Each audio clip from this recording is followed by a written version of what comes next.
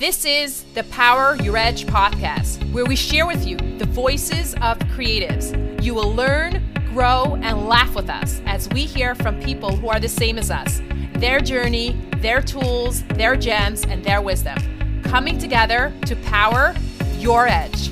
And now, here is your host, Malki Skolnick, founder at The Bold Edge, digital course creator, email marketing magician, app junkie, and systems fanatic. Welcome to this week's episode of the Power Your Edge podcast. Today we have with us Chaya Fishman, who is the president of BrandRight Marketing Group. BrandRight is a company that focuses on delivering to their customers effective and goal-oriented graphic design, web design, and branding services. And really, any kind of design service that will help their clients increase their bottom line with a hassle-free experience. Chaya, could you get us started off with actually where you started off? Yeah, for sure. So I got my bachelor's degree in liberal arts, believe it or not. And I really focused on the graphic design programs, understanding how printing works and things like that. I finished my college education, I guess you would say. I went to Mallard in Baltimore. And I then got my first job as basically like a secretary pretty much, where officially I was doing like desktop publishing and the like, making flyers for the teachers and things like that. Like really nothing super exciting actually. And then I actually got married, moved to New York. I was working for a company called Rush King Promotions, where I was doing like imprints basically every day. I was just like redrawing people's logos. It was a good job. And my skills really at that point were just like very subpar. I had to cater to, and I started working for my father-in-law just because it made sense. He has a photography studio in Brooklyn. It's called The Visual Image. And I started working there. I learned Photoshop very well, obviously, when I was in that job, where I made myself a job there. But at the same time, I was doing like a lot of freelance work. Over the years, my freelance work grew tremendously because I had a rule, and I'm not sure it was a good rule, but we can talk about that soon, that I didn't turn out a job no matter what. There was just no such thing. The way I looked at it was that every job was a client. So I was able to build up my client base enough that eventually I was able to leave my job and work just for myself. And then there's this kind of history, if you want, we can go into that as well, of how I really built my company. Now we're 17 people. I don't design anything anymore. Believe it or not, I really am to make sure that the business run. As I went on, I really mastered every part of the company and then handed it off to somebody else. That's really how I grew.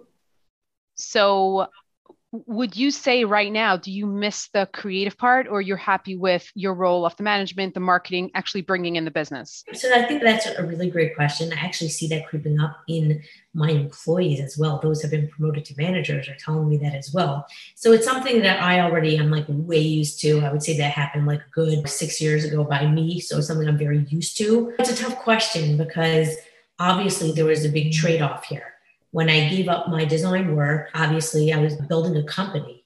And I think that in a certain sense excites me more because I have a huge responsibility to my family. So to me, that's like where my passion in life, supporting my family, making sure that we have what we need. And obviously a growing business supports that. So I would say that at a certain point, maybe design was like so important. And yeah, design is important, but at a certain point as a mother, I have a whole bunch of kids, Kanayara, and that's even more important. So yeah, I love designing things, but at the same time, if I were designing things every day, I wouldn't be where I am now. It's just not possible to have the best of both worlds, in my opinion. Now, you can have a good world. You can be a very good designer and make a really nice amount of money, but if you want to have a company that's going to generate revenue for you while you do nothing, it's not possible to really hold on to the design that tightly. I do oversee the projects, so before they go out to the customer, I'll give my 2 cents. Once in a blue moon, I'll kick someone out of their chair for a minute. I'll say, can I spare your computer for a minute? And I'll play with their logos a little bit. And they're like, oh my gosh, you work so fast. I'm like, yeah, I used to do this for a living. And I actually used to be good at this, believe it or not. And it sometimes amazes them. But so I would say that really it was a trade-off, and it wasn't a choice. It was something that happened naturally for me. And no, I don't come to work thinking like, I miss that. I can dabble in it whenever I feel like it. I just know that if I'm opening software on my computer, it means I'm doing the wrong thing. I should not be editing any files at this point in my business career. I even one time took on like I guess like New Year's resolution type of thing that I would not open up my software for 3 months. Because every time I did, I was not doing what I needed to do in order to make the company. So I'm curious that would you consider yourself a creative or would you consider yourself a business person? So 100%, I would consider myself a creative, 100%. I've been forced into becoming a business person. I think I've always had it somewhere deep inside me, but like I never set out on my professional journey saying I'm going to open a business. That never happened. It was always like, this makes sense, and this makes sense, and this makes sense. And really, I had my eyes on the prize of having something that's going to be able to seriously support my family. What the prize was not being the best designer on planet Earth. I do think I'm a very solidly good designer, and I train my staff that way. Does that answer your question? Yeah, for sure. I was just wondering, once you go, because I've spoken to other agency owners as well, and it's this sort of that grappling that when you switch over from being totally within the creative world, and then there's that crossover into the business world. And like you said, if you want your business to grow, you have to just let go of that part and just focus on, like you said, the prize. How do you keep your creative juices going? Like just satisfy that creative part of you. Sure, I'm surrounded by it every day. I'll be the boss in everyone's ears. Not as much anymore because now there are managers underneath me that deal with the critiquing of the different projects. I see it right before it goes to the customer, and it usually gets my blessing. It's very rare that I'll pull something and say, that's got to change. So I just need to just go into my office and it's everywhere. And when I'm selling a project, I get all excited about the different ideas we can come up with. And I sometimes come up with the different ideas for a project, but that's not official. I can be as immersive in the design process as I want, but I know the more I'm involved, the less effective I'm going to be in business. But when you say creative, it's not just creative. I happen to be a very creative person. It's not just creative in the design space. It's creative in your everyday life. It's creative in running your business. If that doesn't take creativity, I don't know what does. For sure. I totally agree with that. There's definitely a lot of that. I think it's people also say creativity is that problem solving, is like coming up with solutions for things that come up. And I'm sure there's things that come up every single day that just need to be troubleshot. So as, like you said, you've gone on your journey, you started out as a freelancer, now you're an agency owner. Have there been anything that has come up along the way that's sort of like those little roadblocks? So, okay, so what do I do now? 100%. Could you give me an example? So it's not, does that ever happen? That always happens. So I would say that like some of the hardest roadblocks for me have been, let's say, and I think that a lot of the listeners are going to be able to like really resonate with this, is be able to give over something that you are very good at to someone who you don't think is as good as you are. Because we've worked so hard to refine our skills, and it's not something we can teach to somebody. So how does somebody give over that to the next person? It's just not possible. It's just not possible. And you don't want to be putting out work that's not as good as what people hire you for. So that, I would say, was a very big challenge at a certain point. Now it's very much not a challenge. The way that I really viewed that and the way that I was able to get around that was that, firstly, I never hired designers who were like amazing right out the gate. I really never did because I never could afford to pay that. Now things are a little bit differently, but that's how I really was starting out. So what I was doing was, when I was still hands-on in this time period, what I would do is I would start out a little bit designing the beginning part of something and then let them take it over. Or I would do it the other way around. I tell them to do the research, play around, show me your artboard of logo elements, and I'll throw it together at last minute. And then eventually, with allowing them, I actually had a meeting this morning and I was telling them, you will never find a company that you will have this much flexibility to grow on your own. I said it's because 2 reasons.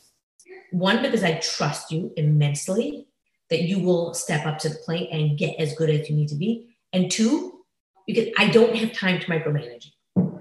So it's really both of those things. And I was able to really learn how to give these women and girls the ability to try and keep on trying, as opposed to getting in their way and spoon feeding them. I'm not going to sit there and tell them they're going to ask me what font to use. I'm not going to tell them what font to use. I'm going to say, I don't like that. I think it looks too X, or I think it looks too Y. If they can't figure out what I'm talking about, then they should Google classy brochure and understand what fonts are being used there. And I've really been able to give people the flexibility and opportunity to turn into really senior design. And some of them are still with me. Some of them are now on their own and doing fantastic work, and I'm really proud of them at what they've accomplished. So I would say that that was one big challenge. Another big challenge was really, actually, it's the same exact thing, is being very good at something and then being able to trust that someone can do it just as well as you, because it's a real fear. So something that's very current is that I am doing all the sales for my company. So every sales call that comes in, I take it, I speak to the customer. Baruch Hashem, it's gotten to a point where I can't possibly speak to every customer who calls this company. It's not possible for me to spend that amount of time and then do all the follow-ups. So I didn't know what to do. Plus, I eventually want to be able to take off a few weeks if I need to do that. And what was happening was, if I would look at my numbers at the end of the month, if I had a cold for the first week of the month, my books look different. Okay. A company my size, if Chaya has the sniffles, that's a problem. So I didn't even know how to handle that, because I've worked very hard to become really solidly good at sales. And there's no way anyone can do it as good as I can. But I knew it was a big challenge, a big problem that had to be dealt with. So I started doing, about 6 weeks ago, I started doing sales trainings where I sit down with a bunch of people in my office that are part of this kind of program, and they get commission on certain projects. And they're knocking it out. They are making sales. And I'm just like, this is game changing. But it's no different. And once I realized it's no different, I became such a solidly good designer. I had to let go. I had to allow somebody to get as good as me. And the same thing with sales. Now I'm seeing with sales. So I think that's a major roadblock that people will find, is that they're too good at it. But you don't have an alternative. So make them as good at it. And you know what? Even if they're 85% as good at sales, I can't possibly keep up with all those sales. So I'm going to drop one. And they're going to pick it up. So in the end, it's really going to even out. And in the end, it's actually going to be better for our company. So I would say that's really, like a really fine detail. I could actually identify with that, because I also deal with a lot of the sales calls. And I find that I think that I could sell the company the best because I know it, I have the passion for it. And what I'm hearing from you is, and I totally, absolutely agree with you, this is a lot of things I could give off. A lot of things could go off the plate. But I find the sales, I think it's with a lot of companies that goes last, because you just feel so connected. But like you said, once you let go and you train people properly, I just have to trust. And we still have weekly meetings. We actually have one, I think, on Thursday, where and they're always hilarious. I'll pretend that I'm somebody who wants to make a website for socks that have holes in them. And it's tons of fun. We have a great time with it. But they need to know the lines I use, and they need to know what they need to say. If someone says X, they need to understand all these different things that are just purely natural to me at this point, because I've been doing it for years. So going from there, I'm just curious, like you said, you train your workers into various different parts of the business. You try it once or whatever, you become very solid, you hand it off. Do you have any specific systems in place or software that has helped you with giving it off? Okay, so I would say that I only have to give it off once. So for example, now I'm training a bunch of people in the office to work on the sales. Mm-hmm. So all those meetings are recorded. They're all videos now. And if someone else should join that group of women who are doing the selling, then they'll watch the video. So I only have to do it once. The same way, if a new employee comes in any department, it doesn't affect me at all, because I have my employees train the new people. So it only happens the first time that you have to train somebody. I trained the designer so well, this designer who is now doing the managing of the design department, that she now is training them. Now, she's definitely not the best at being a manager, because she was a designer. But all the mistakes that I made, I'm now teaching her. I just found out this morning, for example, because she's crazy busy. It's insane. I found out that she's being CC'd on every single email that's leaving the art department. But technically, this way she was able to see where things are holding. I said, no, that's going to stop now. You don't need 8,000 emails. And we're going to make sure that our ClickUp, which is our software that we use to manage all our projects, is consistently updated by the second. You want to know what project's holding? That's how you know where the project's holding. So there's definitely fine tuning, and I definitely find I'm spending my time making sure that the departments are running the most efficiently and producing a product that our customers are going to be, happy with and that we're going to be proud of. Yeah. So that's, I would say with that, is that you just sometimes I need to be there in order to make sure that things are running smoothly. But that's like once a month for an hour or 2 hours. That's not on a daily basis. That's going to have to constantly be dealt with. Once it's dealt with, I shouldn't deal with that again. So moving on, we've heard about your journey. We've heard about the different ways that you have been able to hand stuff off and things like that. So how do you keep on top of trends? So in your case, we could be talking about designer trends, but we could also be talking about business and sales trends. How do you keep on top of it? So I'll just answer the business question first. I work with an operations consultant and a business consultant on a very regular basis. So in terms of the operation, I have somebody who works with me who helps me automate my ClickUp so that things run automatically. For example, if let's say I have to have a project that the customer didn't get back to me for 2 weeks. So I shouldn't have to follow up with that customer. What I'm going to do is I'm going to flag it as a follow-up. And when it hits the due date, it's going to automatically send an email to that customer telling them that their project's on hold and we really want to finish it for them and whatever it is. And I also went around the bottom, by the way, this is an automated message. We're trying to work smarter, not harder, or something like that. So they know that it's an automated message, and then they'll respond hopefully with the revisions that they want. And then as soon as that happens, the due date gets set for a week later, and then the same thing will happen, and will keep happening until they get back to us. So I would say that's what my operations consultant really does for me. Then I work with a business consultant who really helps me. I started about, I would say 9-10 months ago, or even right after the heavy duty part of Corona was over. Really, I really wanted to grow this year. And I just felt like I really needed help figuring out just how, and to be able to really, even if I knew how, I felt like I needed somebody to like bounce ideas off of. And that's been working really effectively for me. And then in terms of the design trends, I would say that my designers are much more busy with that than I per se am. I'm a little bit more involved in the web design part of the business. So I definitely know what's out there in terms of functionality, in terms of styling, etc. But each employee does a nice, really massive amount of research before they begin every project. So we're constantly learning new things, and we're constantly seeing what's being used and what's in style and what's really not. It's a very natural process for us designers, I think, because we so much want to consume design stuff that I really feel like a lot of that's natural. Definitely. And like you said, as part of the research process, not like you're forced, but it's just part of the process, being aware of what's out there, what the competition is doing, et cetera. So that totally makes sense. So you mentioned that you have a business consultant that you work with, an operational consultant. I'm just curious, what would you say has helped you really propel your business? There's the fact of going from like, you have 1-2 employees, but then to get to 17, what have you seen? What has helped you get to that stage? So I always follow the same rule. So I always follow the rule that whatever I'm doing, I need to hire someone to do it. Whatever I'm busy with, I need to not be busy with.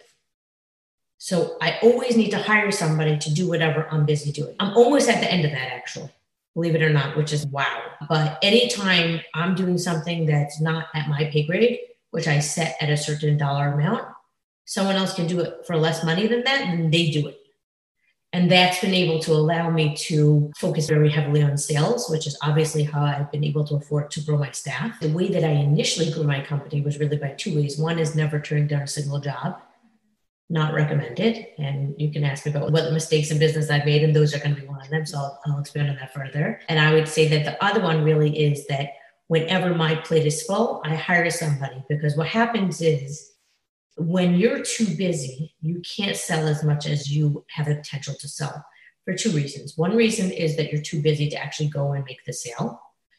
But the second reason is, for example, if let's say you're on the phone with a customer and you're making them a brochure and they ask, can I also email it?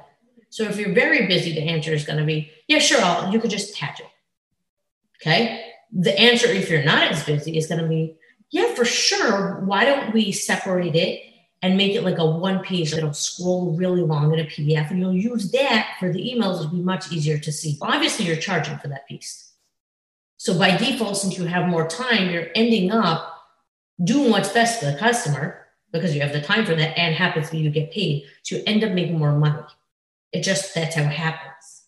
In addition, if let's say you see someone on the block tells me, yeah, so I really need like a website for my company. Now, if we're drowning and we don't have enough manpower and I can't even breathe, then the answer is going to be like, oh yeah, so I'm saying it costs X amount of money. If you're interested, let me know. That's how the conversation would go. If I handed off all my work to somebody else and had the time, I would say, oh, that's fantastic. Listen, why don't we go out on Tuesday for coffee and let's talk about it and see if it's something that we can do together. And then I'll follow up with her, and then I'll land the job, and then we'll get busier. So it's really, people don't realize that when they're too busy, they're sabotaging their businesses because they're not able to take on more. It's not possible. And by default, they're shutting out work that's sitting right there. And I think that makes a lot of sense. I think also the brain is just too cluttered, even though they would like more business, they just can't mentally focus. And honestly, they're petrified of it. And I get that. They're petrified. Let's say we get that job. Oh my, we are not going to be able to handle that. Okay, we will hire someone to do that job. So basically, if you'll get more than you could handle, you'll just hire somebody to just fill in whatever as you go along. Yeah, for sure. Okay, let's go back. You mentioned that you have your biggest mistake. Okay, my biggest mistake. I think everybody loves to hear other people's mistakes. Right? Yeah. I don't know what that's about. I think on LinkedIn too, like people gravitate about all the different oopsie daisies that people do. Yeah, for sure. So I would say that my biggest mistake is I worked myself too hard too early on because I thought it was the only way. I thought that in order to have a successful business, you had to work and turn yourself into a schmata and not function and work until 3 a.m. and work 2 days after you had a baby and work while you're having babies and crazy stuff. I'm happy, obviously, that I made certain mistakes because that's how I grew my business. And that's why I'm where I'm at today. But if I would do it again, I would do it very differently. I would have hired somebody about 5 years before I did. Literally 5 years before I did. The first hire is a little bit different. But what I would have done is I would have hired somebody and I would have hired another person. Every time my plate got full, I would have hired another person. Because what happens is if you're able to build on their stuff, you are making money, no question. As long as everyone is busy, they're getting paid a fair hourly rate, and you're charging a smart project-based rate. That's really what I would recommend more than an hourly rate. If everyone is busy all the time, you are making money. If you are not, you're doing something very wrong.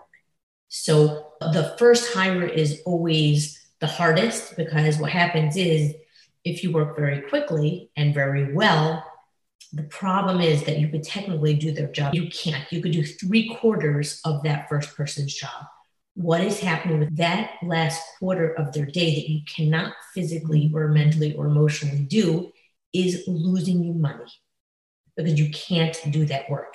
So if you want to make more than X amount a year, you have to hire people to work for you. Otherwise, you will be stuck at a certain number. Unless you're going to start selling for tremendous amounts of money, that's an option too. You only work with very elite customers, or you only put out a product that, let's say, I don't know, a logo for $7,000. I'm just making up an example. So then it's possible to make real money. But beyond that, the really only way to do something is to let other people do it. And you have to trust that other people can get as good as you, believe it or not. And I think that a lot of us who worked so hard to get to where we are now have got really good. And let's be real, there's nothing bashful about saying that you got really good at it. So then the people have to be trained. You have to break it down into a process. You got to teach people how to do it. And the other very important thing I think a lot of your listeners are going to be able to relate to is that I didn't take enough time for myself. Now, when I want to take time for myself, what I do is in the beginning of the week, I put an hour or 2 hours, wherever I need to put it. And that does not get canceled under any circumstances. It gets treated just as if it's a meeting with an important customer. And whether it's me taking a nap or it's me going out with a friend to pick up a coffee or me taking a walk, doesn't matter what it is. The same important as an intake meeting that I'm taking on a $25,000 job. It's just as important. It will not get canceled under any circumstances. And I had to make that set thing in my mind because what was happening was I was putting things on my schedule that I was going to do and they kept getting canceled over and over because it was the only part of my calendar that was flexible. So yeah, that's really what I would say is really to take care of yourself. It has to be conscious effort. It's not something that's just going to happen. Okay. So I actually was going to ask you next if you could leave us off with some inspirational words, but I think what you just mentioned,